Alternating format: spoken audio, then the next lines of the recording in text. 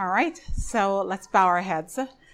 Dear, kind, and ever-loving Father, we are just so grateful for this time together that we can sit at your feet and we can learn. I ask, dear Father, that you will just hide me and your skills as the master communicator. I ask, dear Father, that they will come forward and that we can learn how it is that we can share the good news with those around us.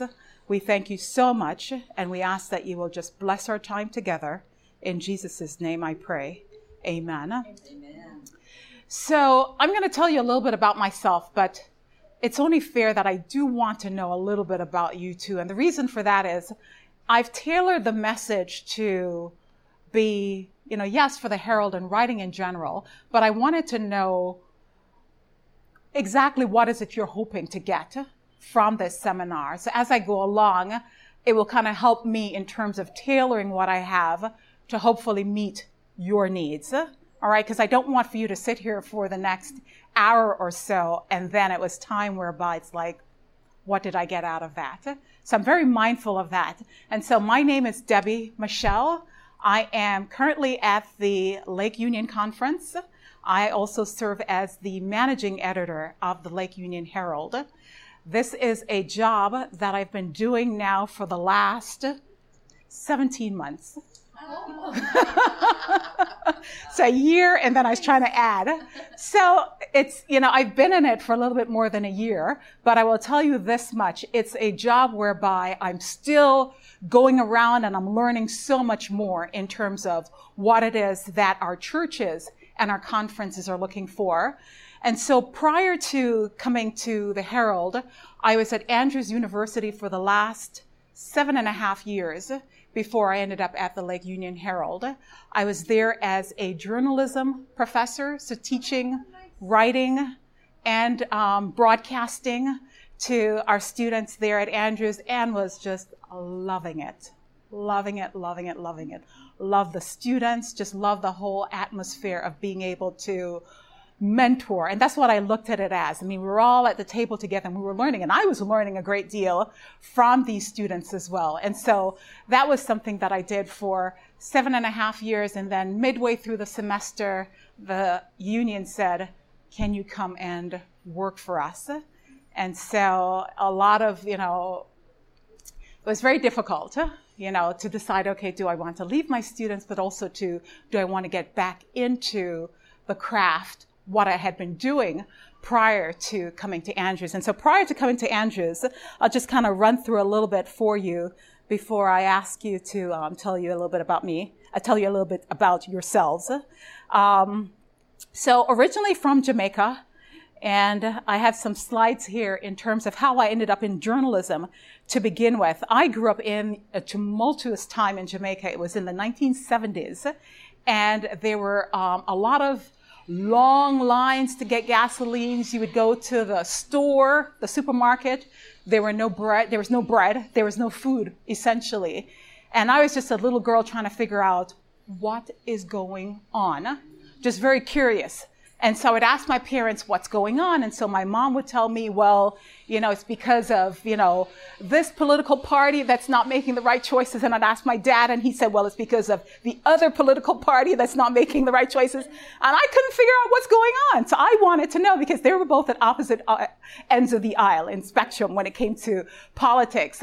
But in terms of reading the newspaper and finding out about, the World Bank and, the International Monetary Fund, all these different things, and got my head so wrapped up in economics, and also finding out the fact that news and newspapers and how they were able to just help to inform people and just to educate the citizens and to just create a healthy democracy. So that was something for me, why I decided, what, this is something that I think I'd like to do. So I eventually from there ended up at NBC News. And so some of the stories that I covered, and I'm not going to go into, details. I went to school in New York. I left Jamaica, went to school in New York, did my undergrad there, my graduate degree also there, and then went to NBC and started working with NBC News. At the time, it was with Tom Brokaw, the 6:30 evening news there in New York. And then after a few months, went over to Dateline NBC. Dateline NBC, I must say, it's not the same Dateline NBC that you see now. Because people ask me, well, all those murder shows, To Catch a Murder. At the time, we were doing hard news. And so some of the stories that we ended up covering at the time when I worked there, does this look familiar? Oh, yes. Do you remember what the story? Uh-huh. Heaven's Gate cult, Yes. World Trade Center while I was there, Hurricane Katrina. That was another one of the stories in the corner with the bullets there. That was the DC sniper shootings. That was back in 2001. War in Afghanistan. I was based in the NBC building at 30 Rockefeller Plaza. So I was there for 11 years at NBC from 1995 when I graduated with my master's degree until 2006 when I left NBC. And if you're like my students, I know the question that you're probably asking, why? In the classroom, I got that question. Death of Princess Diana. Those are some of the other stories that we covered. Excuse me. Is it okay if we ask questions? That's perfectly fine. And actually, I do well with Q&A. Actually stories you covered? These are actually stories I covered. The death of John F. Kennedy, Jean-Benet Ramsey. So it was during that period that I was there. Okay, so I think once he starts talking, that's the end.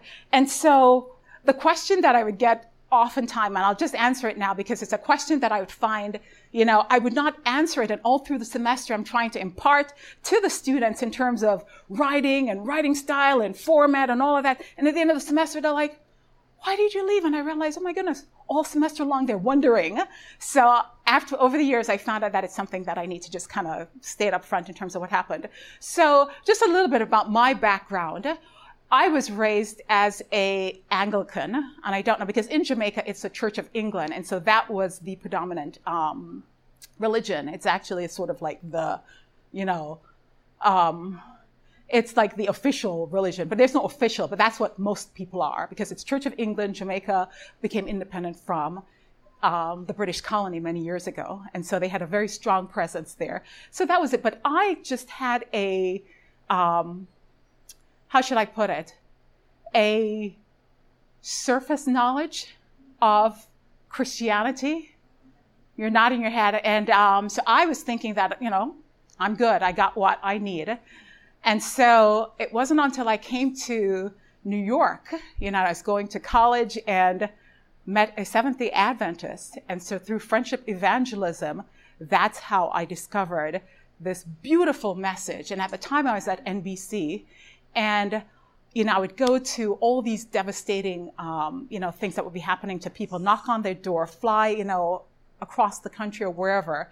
And my job at NBC when I started was what we called a booking producer. And a booking producer, your job was to get the exclusive interview with the newsmakers. So anything that's happening, so before your competition, before 60 Minutes, before 48 Hours, before any of the news magazines showed up, because it was very expensive to produce one of these 10-minute, 30-minute stories. Like a 10-minute story is about $30,000, and this is like almost 20 years ago. So just imagine how much it is now.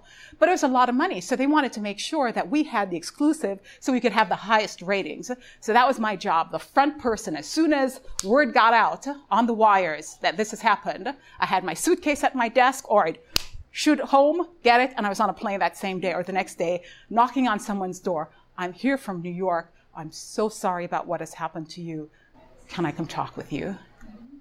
So you can just imagine in terms of looking into people's like red eyes, bawling, crying that, a plane has crashed, or a building has just come tumbling down, or this devastating thing that has happened. And either, my child, you name it, whatever relative, someone close to them, near and dear to them, I would just have to sit there and tell them I'm so sorry, but I couldn't offer them any hope. So like I said, when I found out that there was this God who actually wants to have a relationship with his children and who actually is not responsible for all this devastation that you were going on. Imagine for me in terms that it was like a hallelujah moment.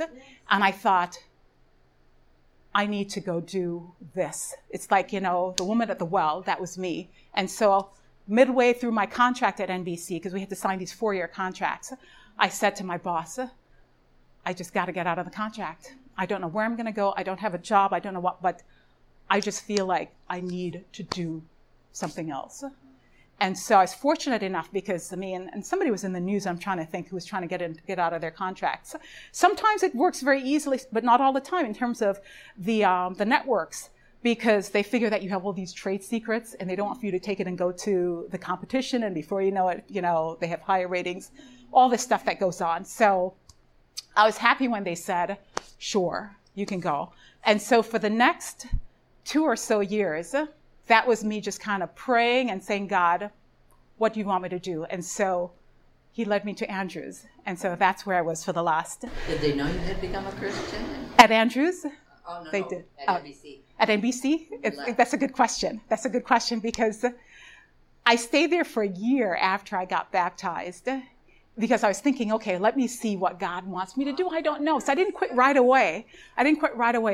But I tell you, it was the most uncomfortable year in all the years that I had been there, because you can imagine if you had friends for a number of years, and so you're used to, speaking a certain way or going a certain place, and all of a sudden when they come in and they said, so how are you doing? And you're like, praise the Lord. Things are so good. God is good. And they're like, and when they see you, they just want to make a beeline. It's like, is that all she wants to talk about? So it became very uncomfortable for me. And then the whole issue with the Sabbath as well, because like I'd mentioned earlier, it's like whenever news broke, news had no respect of what day of the week it was.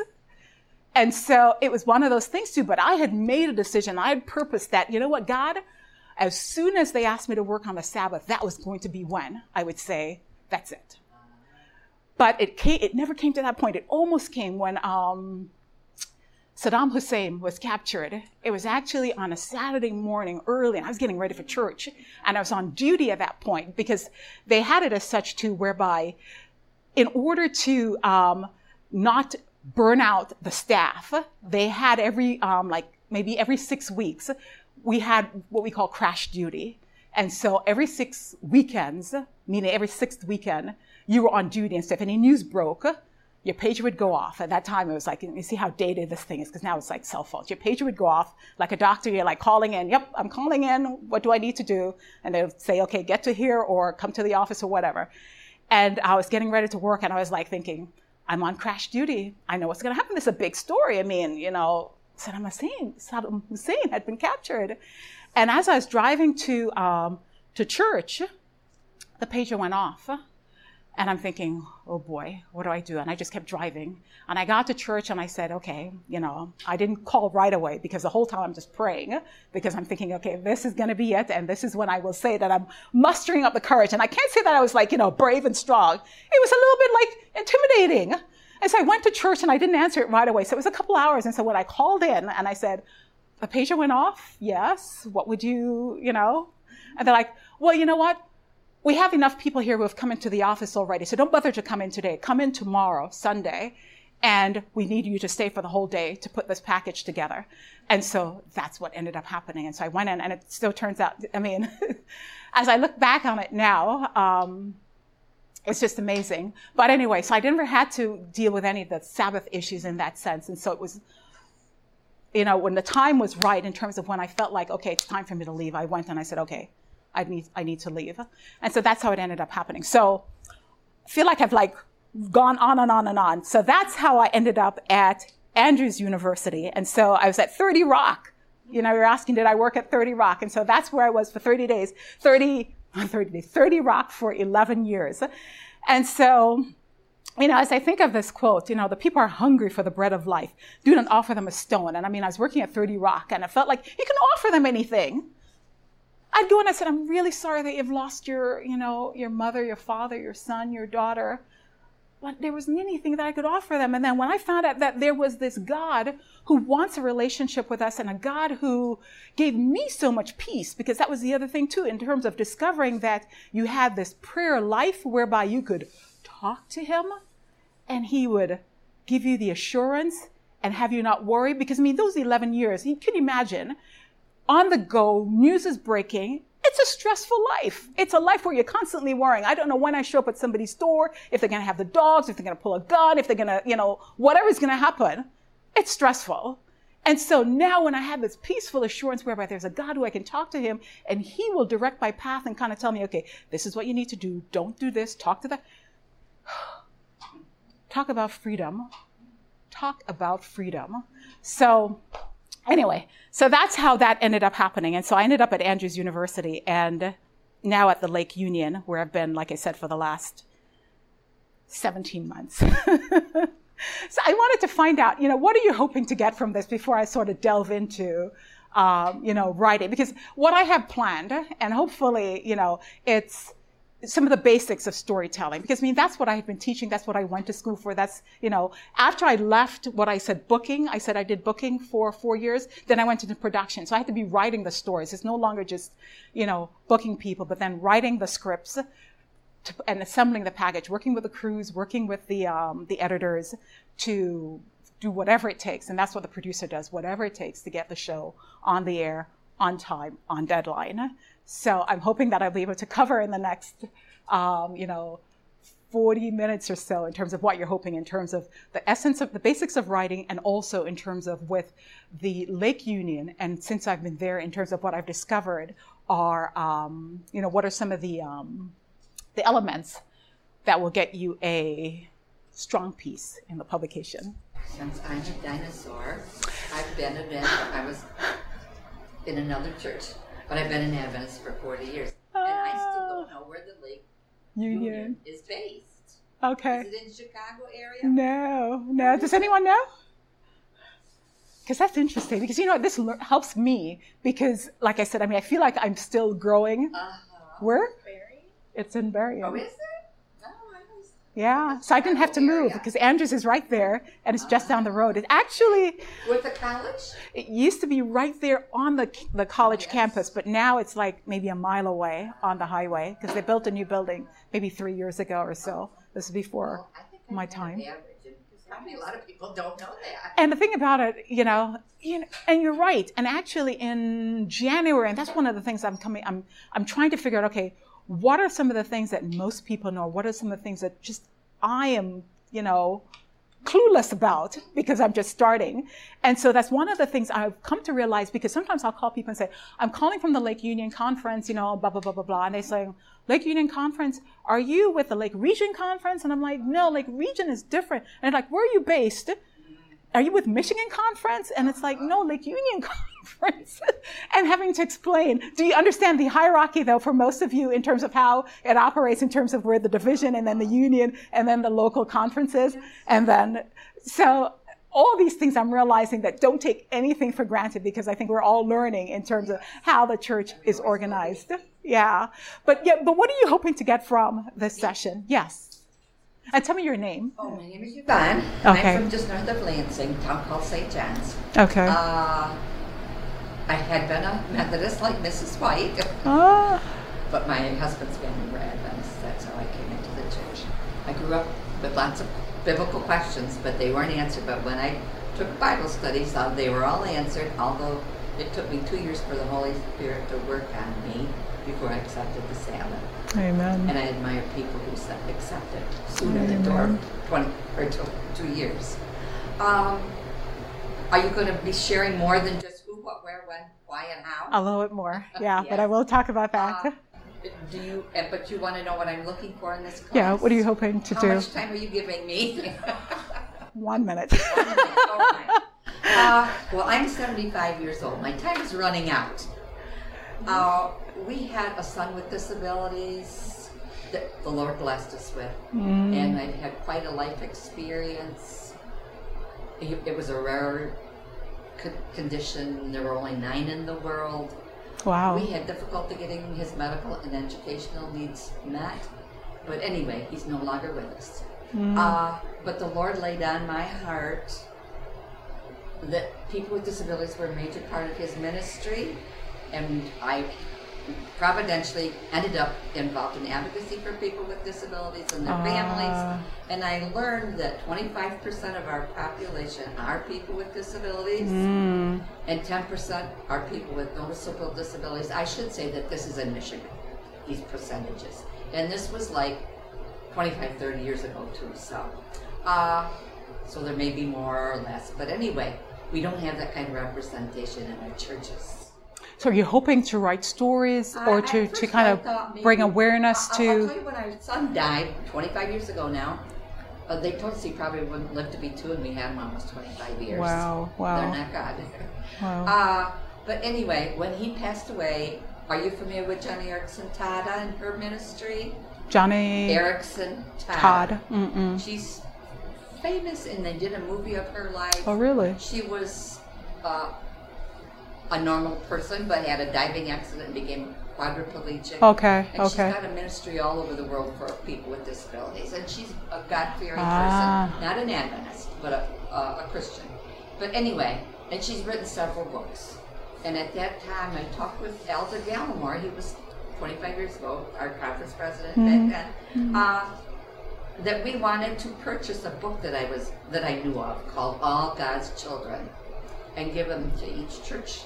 So there was 125 books that we got out to the Michigan conference at that time, given to the pastors, and it showed all the various different disabilities and how you can relate to them and how you can involve them in your churches.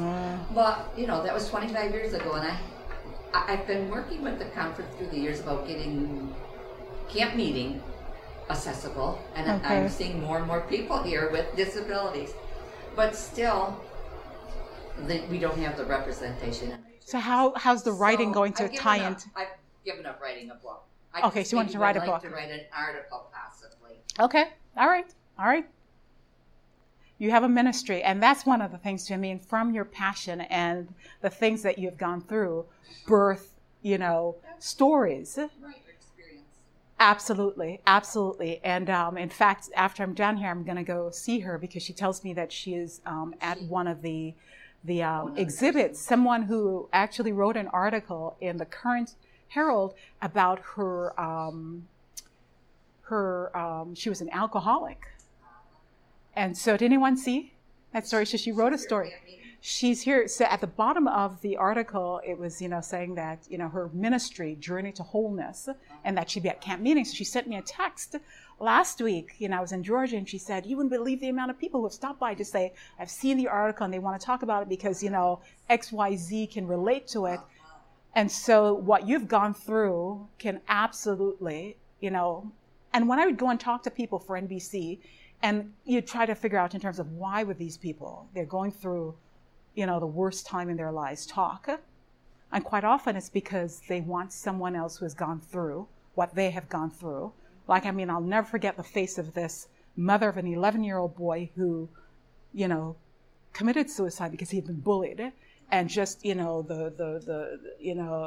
clothes was wet with tears from crying. And it's like, why would she want to talk? But because she just wanted to make sure that this never happens. Precisely, and not just taking this just for, sensationalistic value, but in terms of using it for good. So I can relate to you. And I'll say this much too. The person who introduced me to Adventism eventually became my husband. So it turns out nicely sometimes. Yeah. My name is Tina. I live in Indian River, go to the Onaway Church, and my husband and I are their communication secretaries, I guess is what our title is. Okay. And I noticed in one of the Lake Union Heralds it said that, we would have to be sending in obituaries and wedding and other possibilities. So I said, hey, I better go learn what I'm supposed to do. Okay. All right. And so Lisa and Tina. Yvonne. Lisa, Tina. Kathy. Okay. Oakwood Church. Okay. Communication leader. Okay. We have newsletters, we have mass emails, we do lots of communication in-house but it sounds like you're going to cover what I'm here for, the who, what, where, when, how, why, you know, Okay. all those things. The basics so of that writing. We can submit articles. That's what I'm Okay. Excellent. Excellent. At any time, feel free to, if there's anything that's not clear, or if you'd like for me to, explain it another way, go over it, please let me know. I have a lot of information, and so it's almost like 4 o'clock, and I think I have until, he said, like 4:30, 4:45. But if there's, if we want to do Q&A as we go along, or save it to the end, if as we're going along, if there are questions, feel free. So what I have here now is, I'm just going to go over to some of the basics of storytelling, and then the second part of my presentation will be specifically the herald and what are some of the things that we are looking for. So this is just a quote I came across. It was actually a Christian author, Janet Litherland, I think is how you pronounce her last name. But she was talking about the power of stories. And she says, stories have power, they delight, enchant, touch, teach, recall, inspire, motivate, challenge. They help us understand. They imprint a picture on our minds. You want to make a point or raise an issue? Tell a story. And how many of you can probably relate? Because, so many times, for instance, in our church, and I will just see it in terms of where a pastor might be going on and on and on. And it's when there's like a personal story, and especially, something where people can connect. It's like, perk up. I'm listening. It's no longer just sort of like, a monotone of a narrative going on. There's something more that I'm interested in. So stories are very relational for people to be able to say, you know what? I want to know more. And so I'm going to sprinkle some spirit of prophecy and some scripture that I have found to be germane to what we're talking about as well. And it says the publications, and I'm thinking about, like our Lake Union or our church publications, they've been sent forth from our printing houses to prepare our people to meet God. And in a large degree through our publishing houses is to be accomplished the work of that other angel who comes down from heaven with great power and lightens the earth with his glory. And that's something for me, at least I know that speaks to me in terms of why I said to you that after you have this good news, after you know that there's a God who cares and a God who loves you so much, I could not say, you know what, I would like to share it.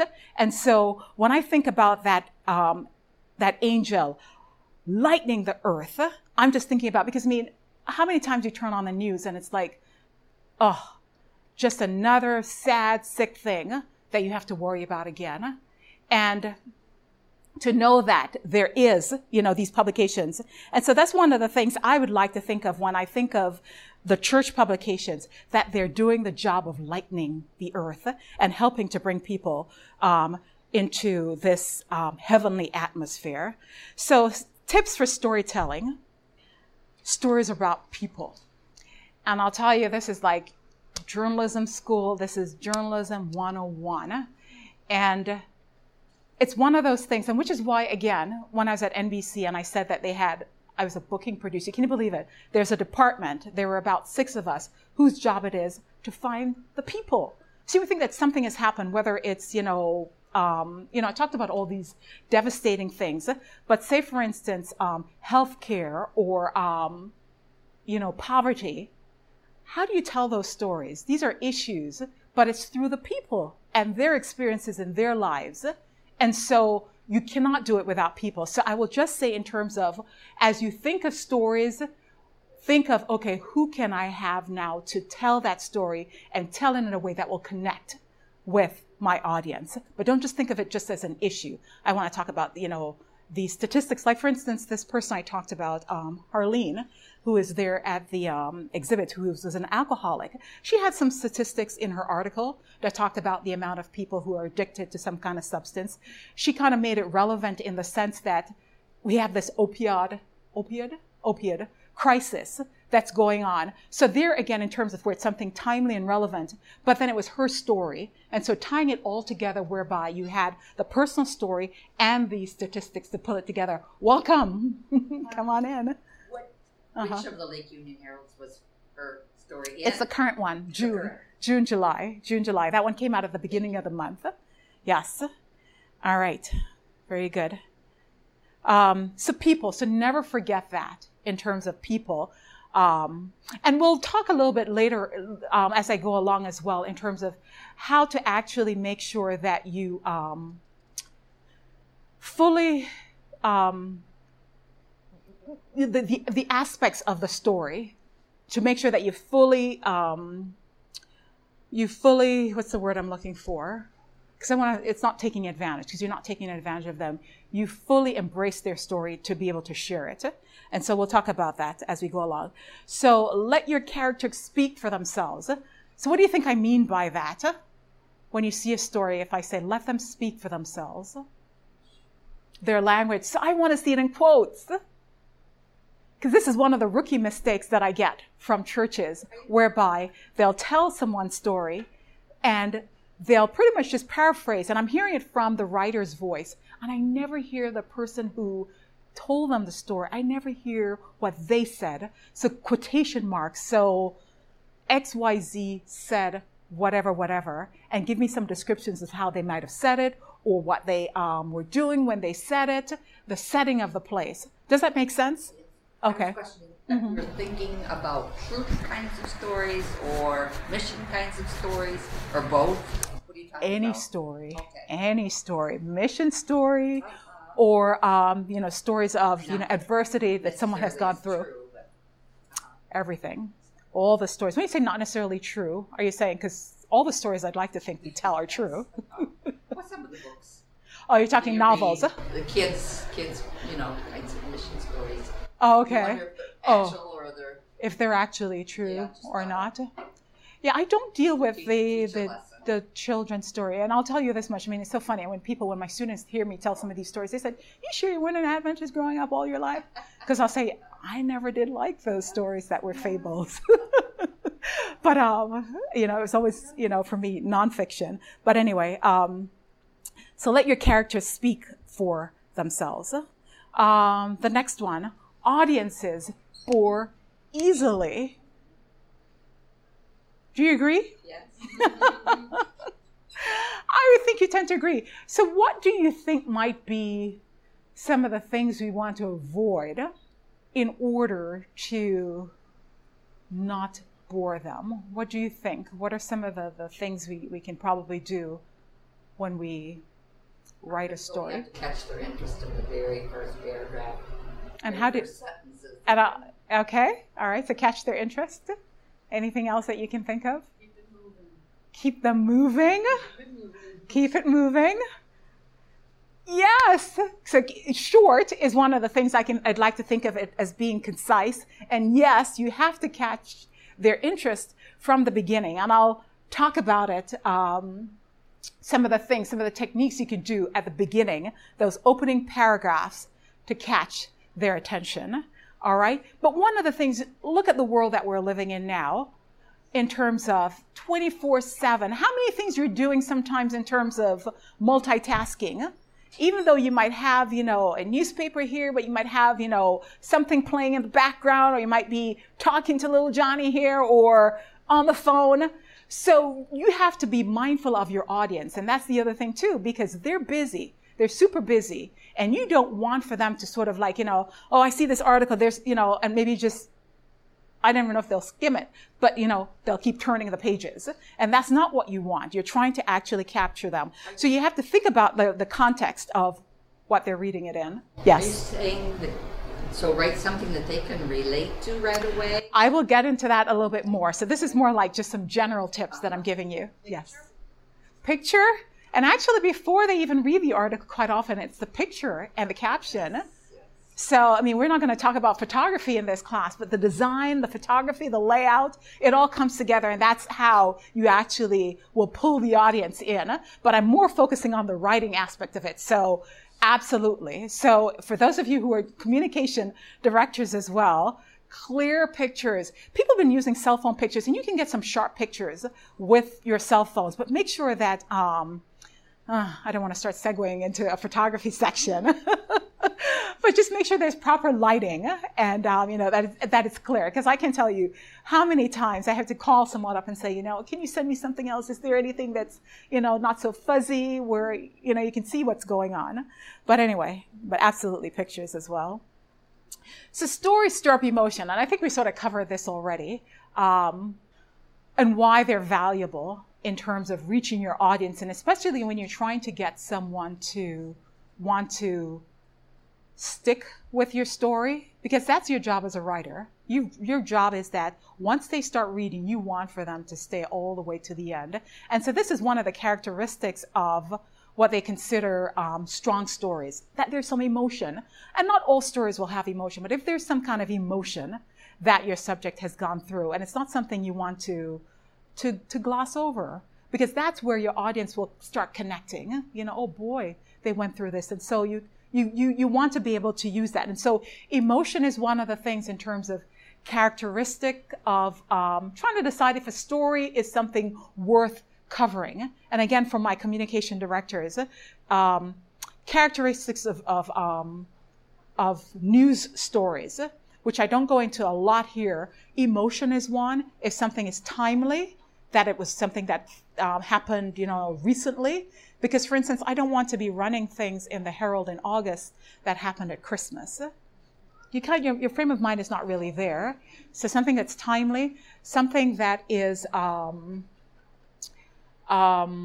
unique, because that's the other thing too, in terms of people will say, well, how many times are you going to do, a baptism story, a conversion story? As far as I'm concerned, there's always something new and interesting in terms of how God is working. And that's when you focus on the people and let them speak in terms of with the quotes and listen clearly. And sometimes it means too going back and asking more pointed questions that you might have missed. And this is one of the other things too, in terms of when I would tell my students, they might have done an interview and it took them like 15 minutes and they wrote it up, and it's like, you just kind of scratched the surface at that point. So as you're looking for it, look, what are some of those unique parts of the story that you think that, this is something that I'd like to be able to put forth, because that's another way that your audience, they may not have heard of something like that before. For instance, I'm just trying to think. What's something that, as you think of, conversion or baptism stories that's perhaps unique? Well, I'll tell you, as you get older, you could look back on your life and see how the Lord has led you. Mm-hmm. And brought you to the point you're now. But you still have more to do. But as you are interviewing someone, say, for their story, and you are trying to now, honing on, okay, how do I make this something where it's not just your run-of-the-mill story that, people's eyes just glaze over. You don't want that. And so that's what I'm trying to get at in terms of listening for things that you did not expect in the story. And that's something then that you want to play up fairly high up, that your audience is drawn into. And I'm drawing a blank. That's why I'm kind of turning to you as well in terms of like, what are some of those unique things that you can think of? Because, we do hear about... You do human interest stories in the Herald, and not just topical. No, absolutely. Absolutely. Toward the back. And we'll talk about, the Herald and how it's organized, which I would like to do as well. But we do human interest and we do topics. And so topics like we did before this one, it was the camp meeting, and that's like a topic. And before that was wheat and tears. So it wasn't really the human interest so much, but in terms of there's a controversial topic like wheat and tears. So those are some of the things. And that's another thing, too, that makes news, something that's a controversial issue within the church that everybody wants to, what are they saying? Those are things that you want to be kind of honing on as well in terms of like, we need to be covering these kinds of things. All right. Stories don't tell, they show. This is a big one. And another rookie mistake with students over the years that I would, we wrestle with the copy back and forth. What do you think I mean by that? Stories don't tell, they show. What do you think? Yes. So in terms of saying that, Karen Smith is a, I'm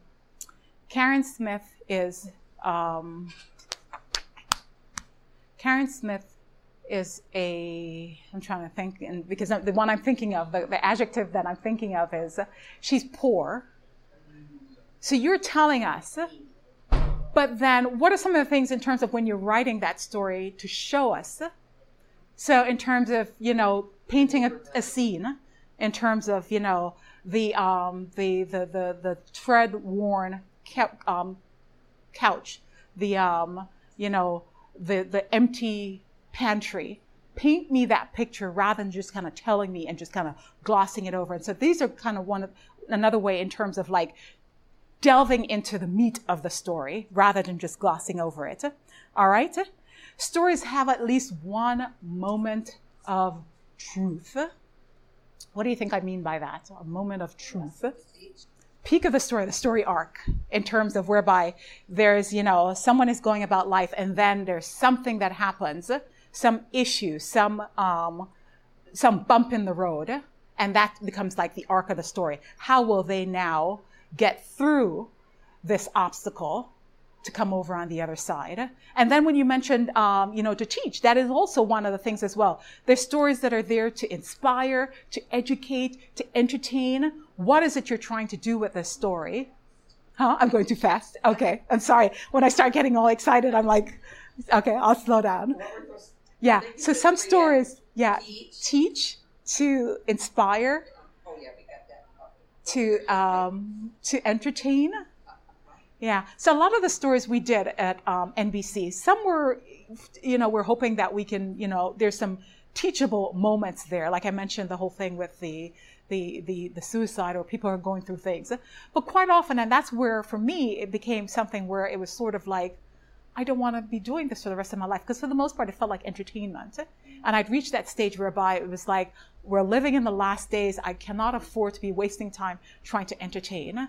People need to know what's going on. People need to wake up. And so what is it your story is trying to do? Is it trying to teach? And that's one of the values. That's an educational, that's a component of a story, the educational value. Because sometimes in terms of like what we did in January with our issue, it was church organization. It was just like, how is the church organized? Because like I said, it was one of those basic things you realize that not everyone knows. And so that was a story to educate. Whereas like a story I'm working on for the August issue, which is on public campus ministries. And it was talking about this, it's fresh in my mind so I can talk about it. This young woman who was in a public campus environment and went down the wrong path. So that is the story, again, whereby it's to teach, but also hopefully to inspire as well. So it can have various layers, various, what we want to do. All right, stories have clear meaning. And I think that we've sort of gone through some of this already as well. So I'm going to just skip through that one clearly. So, all right. So you were asking me, are we going to do more than the who, what, where, I, when? So I'll start off with this because, in the time that we have, I can't do a whole semester-long writing workshop with you. I wish we could. So we're going to just kind of hit on some of the basic points. But types of lead. So one type of lead is your traditional lead is what we call it. And this is suitable for news stories. And so in the back of the Herald, our news section. And so again, alert for my communication directors, when you're submitting stories, for the most part, these are the kinds of leads that you'll be doing in terms of your who, what, where, why, when, in terms of, I gave you an example here, and this is one that I just pulled fresh from the headlines yesterday. After 42 years on the endangered species list, the Yellowstone grizzly bear, whose numbers have grown to more than 700 from fewer than 150, will lose its protected status, the Interior Department announced on Thursday. So we have some context.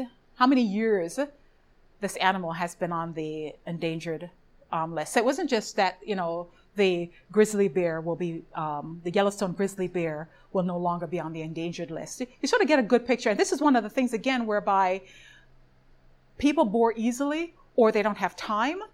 And so you've given me a lot here. And so if I don't have time to read the rest of it, I pretty much have gotten a good summary. So you're looking for a summary, and that's another name for a traditional headline, a summary headline. You've summarized it. And you don't have to have all of those components. You don't have to give me all of them, because in this one, how many of them do we have? Do you have all who, what, where, why, when, and how? What's your who in that example? What's the who? The who is the department. Well, they're the ones who announced it. Yeah, they're the ones who announced it. The who is pretty much in terms of what is it referring, who is the topic of this? The grizzly bears. The grizzly bears. That's what it's about. Who and what happened? They're no longer on the list. Where? I guess we don't really have the right, and we have it in the what we call the date line, where you have the Helena, Montana, and you don't have to do when you're sending in stories the date lines. I will just usually at the front of it say either Michigan or Indiana, Wisconsin, whatever conference it comes from. But that's the where, the why. Their numbers have grown, and when, Thursday, yep, and how. We don't know how their numbers have grown, do we? We just know that. And so this is, again, whereby the how doesn't have to be in it. But this is a short, succinct, and your leads are usually about 35 words. The leads, the first paragraph, no more than 35. Yeah, it's the lead, exactly. The first paragraph, very good question. The first paragraph is called the lead, and it has to be short and tight. And I'm going to send you an example of a story that I just got from someone who submitted it, and I have redacted the names to protect the innocent. And so we'll go through a little exercise after I do the next type of lead and see if you can kind of practice. All right? But is it clear in terms of when you're sending it in? Because, I don't have time quite often. I've gotten this magazine in the mail. I do want to know what's going on, but I can't afford to sift through every paragraph because I have a family to take care of. I have to do the carpooling. I have my husband to take care of, my wife, etc. So think about your audience in terms of how do I kind of jam a lot of information when you're doing the traditional lead for news stories, whereby they can still get it. And then if they want more, there is more. You start giving me now the details and building on what it is that's been said. All right. So non-traditional leads. You guys are still with me in the back? Non-traditional leads. So these are more for your feature news stories. And do you know what the difference is between like your hard news? And your hard news is usually, well, they're all factual, but hard news is usually where, I'm trying to think now. Say, for instance, you wanted to talk about, what's happened, talk about camp meeting. Your who in terms of Michigan camp, had their meeting, such and such a date. And I'm trying to think what's the news. I've not really been around. But again, this is one of the things, too, that... For example, the tree got struck by lightning and everybody felt the boom and the ground. Thank you. No. Oh, is that what happened? So you see, that's timely. During the prayer, the final prayer. Oh, really? See, I would like to set that up in the lead. At the same time. Wow, after the final prayer, like during the final prayer. Wow. Half of us jumped. Wow. Because it was so quiet for prayer. Wow. So setting the scene. So the news story of what is going on, because quite often, again, another rookie mistake that happens is that we get these label leads, is what I call them, whereby they'll say something like, Michigan camp meeting happened and they were able to, and they attracted 3,000 people. Is that news? Unless it's like more than they've ever had.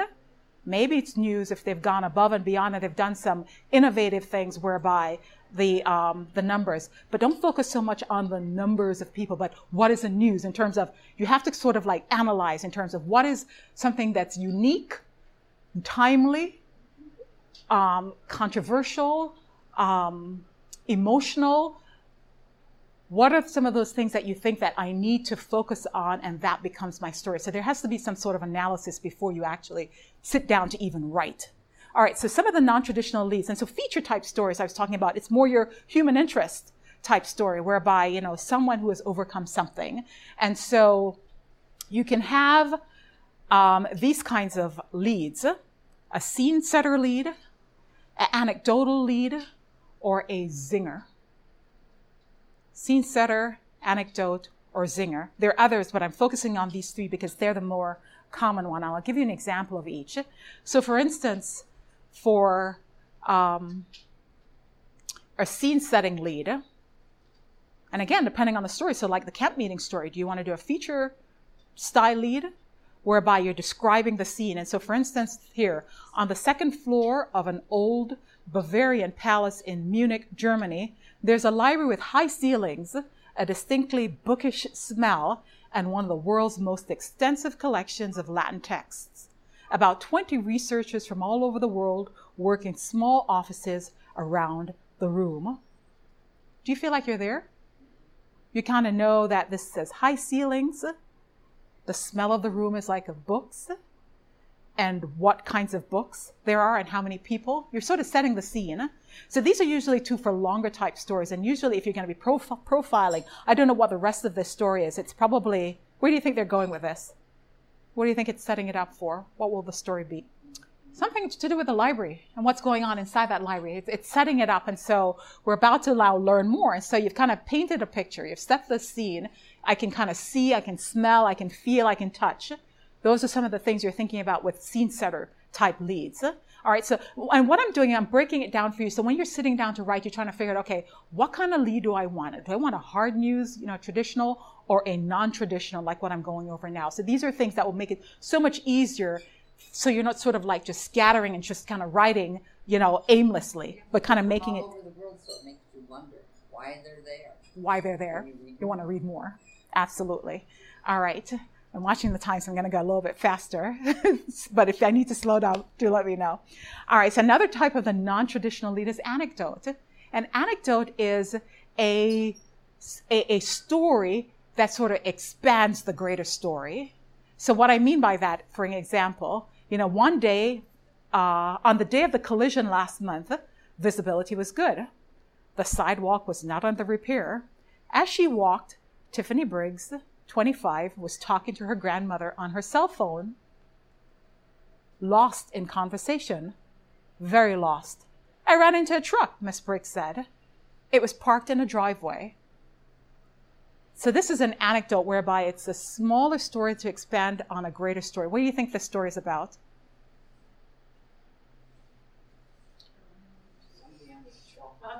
Her running into the truck and what happened to her possibly. Yes. So probably distracted, walking. How many of us sort of like, doing this? So this is a smaller story now that's probably going to expand on this whole issue of people who are distracted as they, on their cell phones or doing whatever. So that's an example of an anecdotal lead. All right. So another type of a news story, feature story lead is zinger. Zinger is one of those leads where, and it's one of those things that can easily go wrong. It's the shortest lead you can think of. It's usually just a few words, but it's one of those things where when people read it, it's sort of like they can't believe it. It's like, this is crazy. So this one, it says, his last meal was worth $30,000 and it killed him. What? What happened? So this was a story about a man who was trying to smuggle, drugs and ended up dying. So those are usually actually a little bit more difficult to write, but it's one of those things whereby you can grab the attention fairly quickly of your audience of what it is. First paragraph. First line. This one is first sentence. First sentence. All right, so this is one now I want for you to, let's see. All right, I'll give you 2 minutes. So this is something, like I said, it just showed up in my inbox yesterday, and I've protected the innocent. So see if, this is the first paragraph. This was the lead. And see if you can boil this down.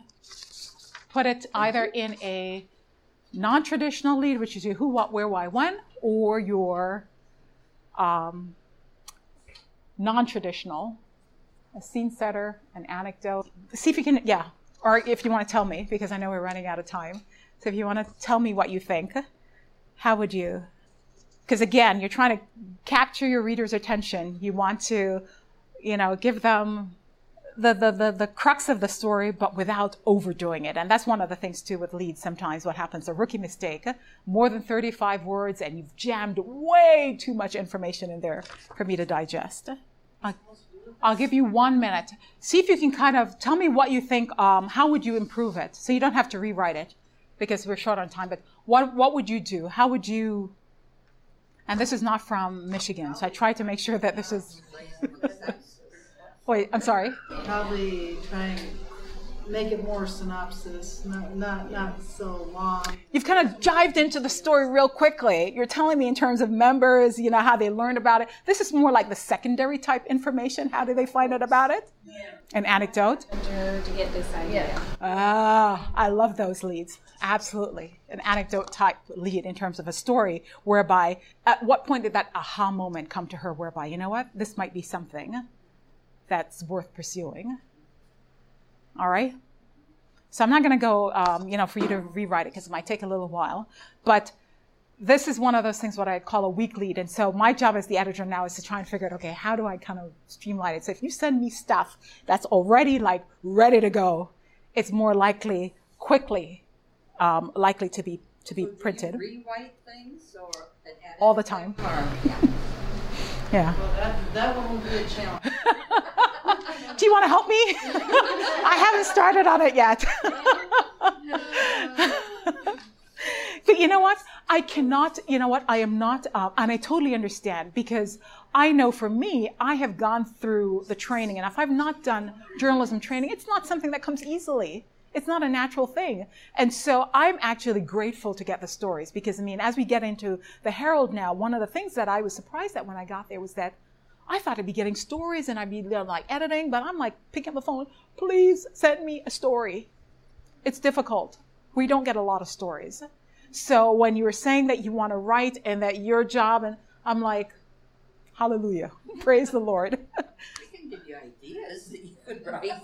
Ideas is one thing, but I do need writers as well because part of my job is to go around and do training, and then I'm doing video production, which is also something that's very time consuming. So it's not all just the Herald stuff that I do, but it's a big part of my job. So anyway, this is a little quiz. And sort of like from my Dateline days. In Dateline, we used to have, right before we did a commercial break, we said, you do like Dateline? Like Dateline.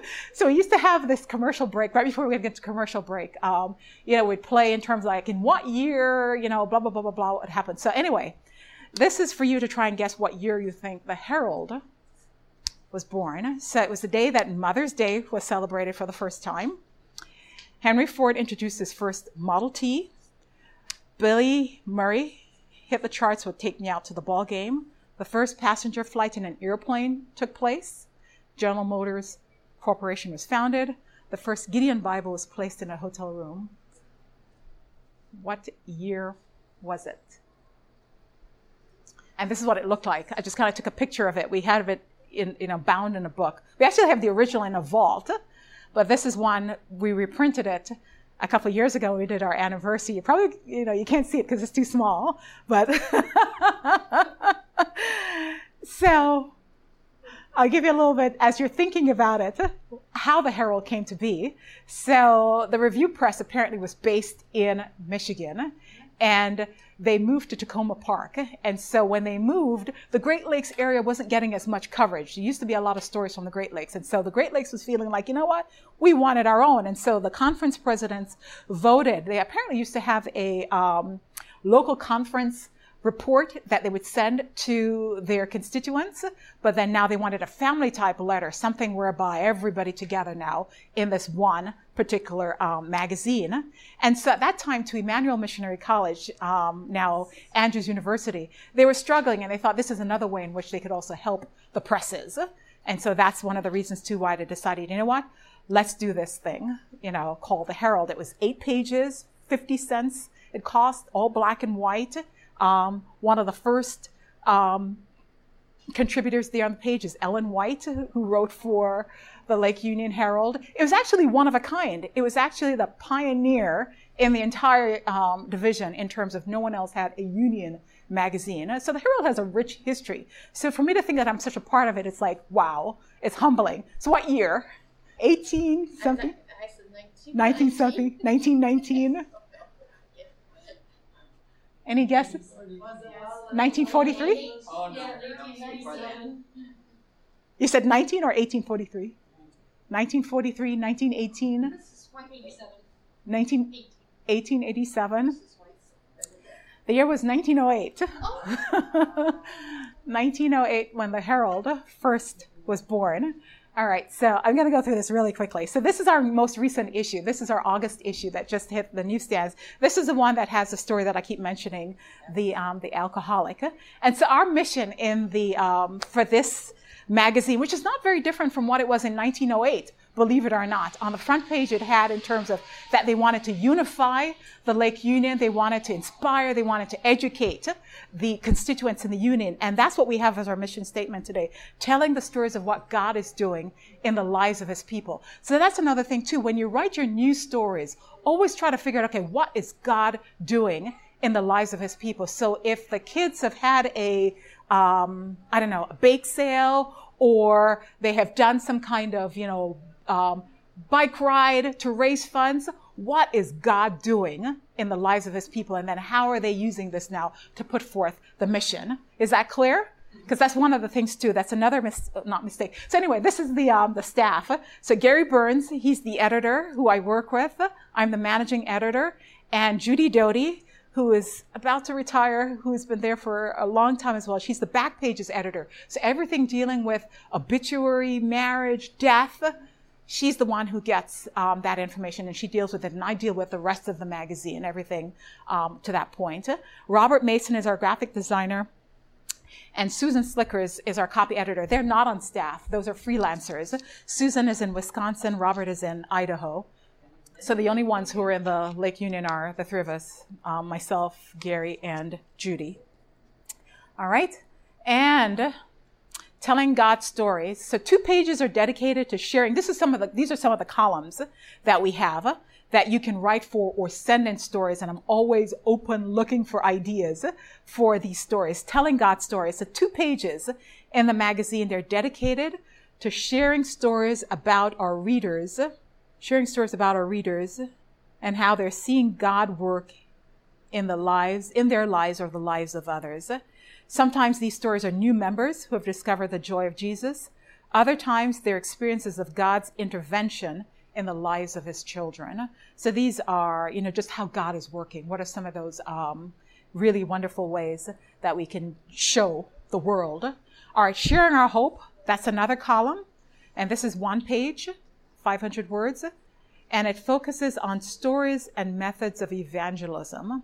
So what are some of those unique initiatives that your church may have done, creative methods for reaching those in our community? And so like, for instance, the one that I just shared with you there, which is a reverse diabetes, that will be a sharing our hope. We're going to fix it up, and that will become like, this is one of the ways in which the church is now reaching out to share with our community. News stories, which I sort of, mentioned. These are interesting stories that you have, from church, schools, Sabbath schools, and ministries within the Lake Union. And all these pictures I'm showing you, all of these are Michigan. This is the person at the ACS. And before that, this was at GLA last summer. Anyway, One Voice, this is for young people. Stories of faith and challenge, written by readers between the ages of 14 and 30. So if there's a young person, this is first person. So if there's a young person in your church, and this is something we pay a $100 scholarship to them. So this is another opportunity for them to write for us. On the Edge, this is a 450-word article where it highlights a youth or young adult who's putting their faith in action. Somebody who is just, living on the edge for God. That's another way in which we spotlight. We want to make sure we're being intentional that we cover our young people. Am I going too fast here? Or okay. All right. You can't really see this, but our schedule for the rest of the year, and I'm going to gloss through this, but it's all on our website, by the way. But for instance, the next issue, the one that I'm working on now, is the August issue. And the deadline for those stories, it was June 5th. And I'm actually full with stories. But if you have the obituaries, wedding announcements, any of that stuff, you can still submit them. You can submit them. You can send all of this, by the way, to herald@lakeunion.org. Herald@lakeunion.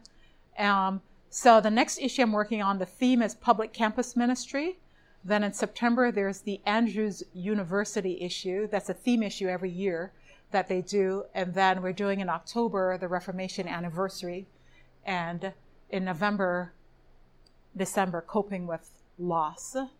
And so every year for the Lake Union, we have some standing themes that we cover, like Adventist Christian education, camp meeting, health, Andrews University. Those are 4 that are set. Every year we have those themes. And then the others are the administrators at the union. They get together and they figure out, okay, what are some of the themes that we need to cover for the year? And then they decide.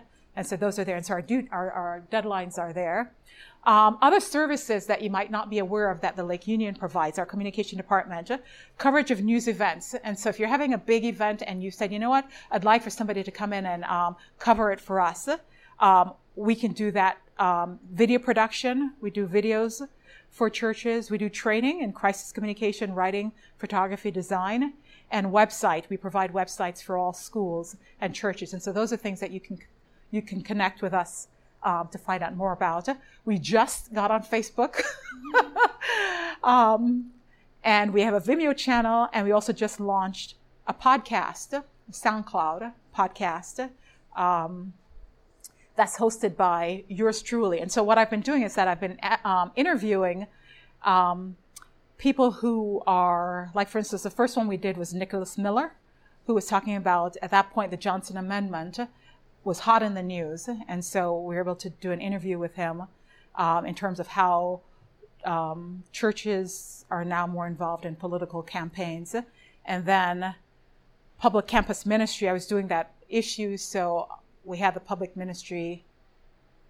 campus ministry coordinator, and then Randy Griffin, who is our health director. Those are places where you can see some of the things we're doing. All right, so more than 1,000 will soon be converted in one day. Most of them will trace their first convictions to the reading of our publication. I mean, it's such an honor. I mean, people say to me, "Don't you miss your job?"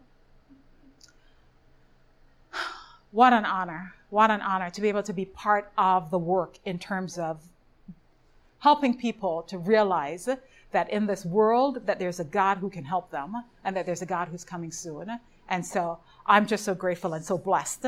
I tell people I really have the best job, because when I start talking to you, start telling me your story, what you've gone through, it's like my faith is strengthened. So I know that with our publications. That is my contact information, and we did it, 4:45. If you have any questions, feel free. And I have business cards, so I can give you business cards too. Yeah. Do you want a couple of ideas for stories? If you can write them, they're better. If you can write them, they're better. You know why? Because, like I said, if you give me the ideas, what I do is that I will then now talk to student writers, and that's one of the things too. I have my the students who I worked with at Andrews, and I get them involved, and so I can get them involved through this, because that's one of the things that I actually was missing when I left. So let me give you my card, but this has been good. But any questions you have? Well, I'd like to give you a couple names, and then you tell me if you'd be interested. So you know what I'd like for you to do? Email it to me. Oh, you don't have email? That's right. We're dinosaurs. Okay. All right. Write it down. Write it down, and I will hopefully try not to lose the paper. Anyone can submit stories. Anyone. It doesn't have to come from the church communication or the conference communication. Anyone. We just send them to you. send them to Harold or to my direct email address. Yeah, but that's a good question, because that's the other thing too. People would think that it has to come through the ranks. I know this is just a good question, but is there any, if you get an accident story, do they get paid for it? Or is it just... Certain columns you do get paid, and I'm not sure why they've selected these are the ones. So, like I mentioned, the youth page, One Voice, not telling God's story, but I think sharing your hope is one that you get paid. It's like $100. And that's the other thing, to which is why I think I don't even mention it, because it's such a pittance. It's almost embarrassing to tell folks in terms of, but there is some new remunerations. And then if you write a feature article, you get a whopping $150. So it's not anything where I think you can, make a career off of it. But still, I mean, having your name in print, yeah, and being able to tell a story. So it's still worth it. But anyone can submit. Yeah. Are you connected with like the Guide magazine also? We're not. Guide magazine, I think, is Pacific Press, and they're out there in Idaho. Oh. But I know the editor. Is there something you're interested in trying to write for? I have a story idea. They're always open to ideas as well. They're always open, and I think their contact is there. The editor, Kathy, and I'm drawing a blank on her last name, but in the magazine, or if you go on their website, all of these publications are always looking for contributors, even Michigan Memo. So, absolutely. All right. Well, it was a pleasure having you, so thank you so much for joining me. This media was brought to you by Audioverse, a website dedicated to spreading God's Word through free sermon audio and much more. If you would like to know more about Audioverse, or if you would like to listen to more sermons, please visit www.audioverse.org.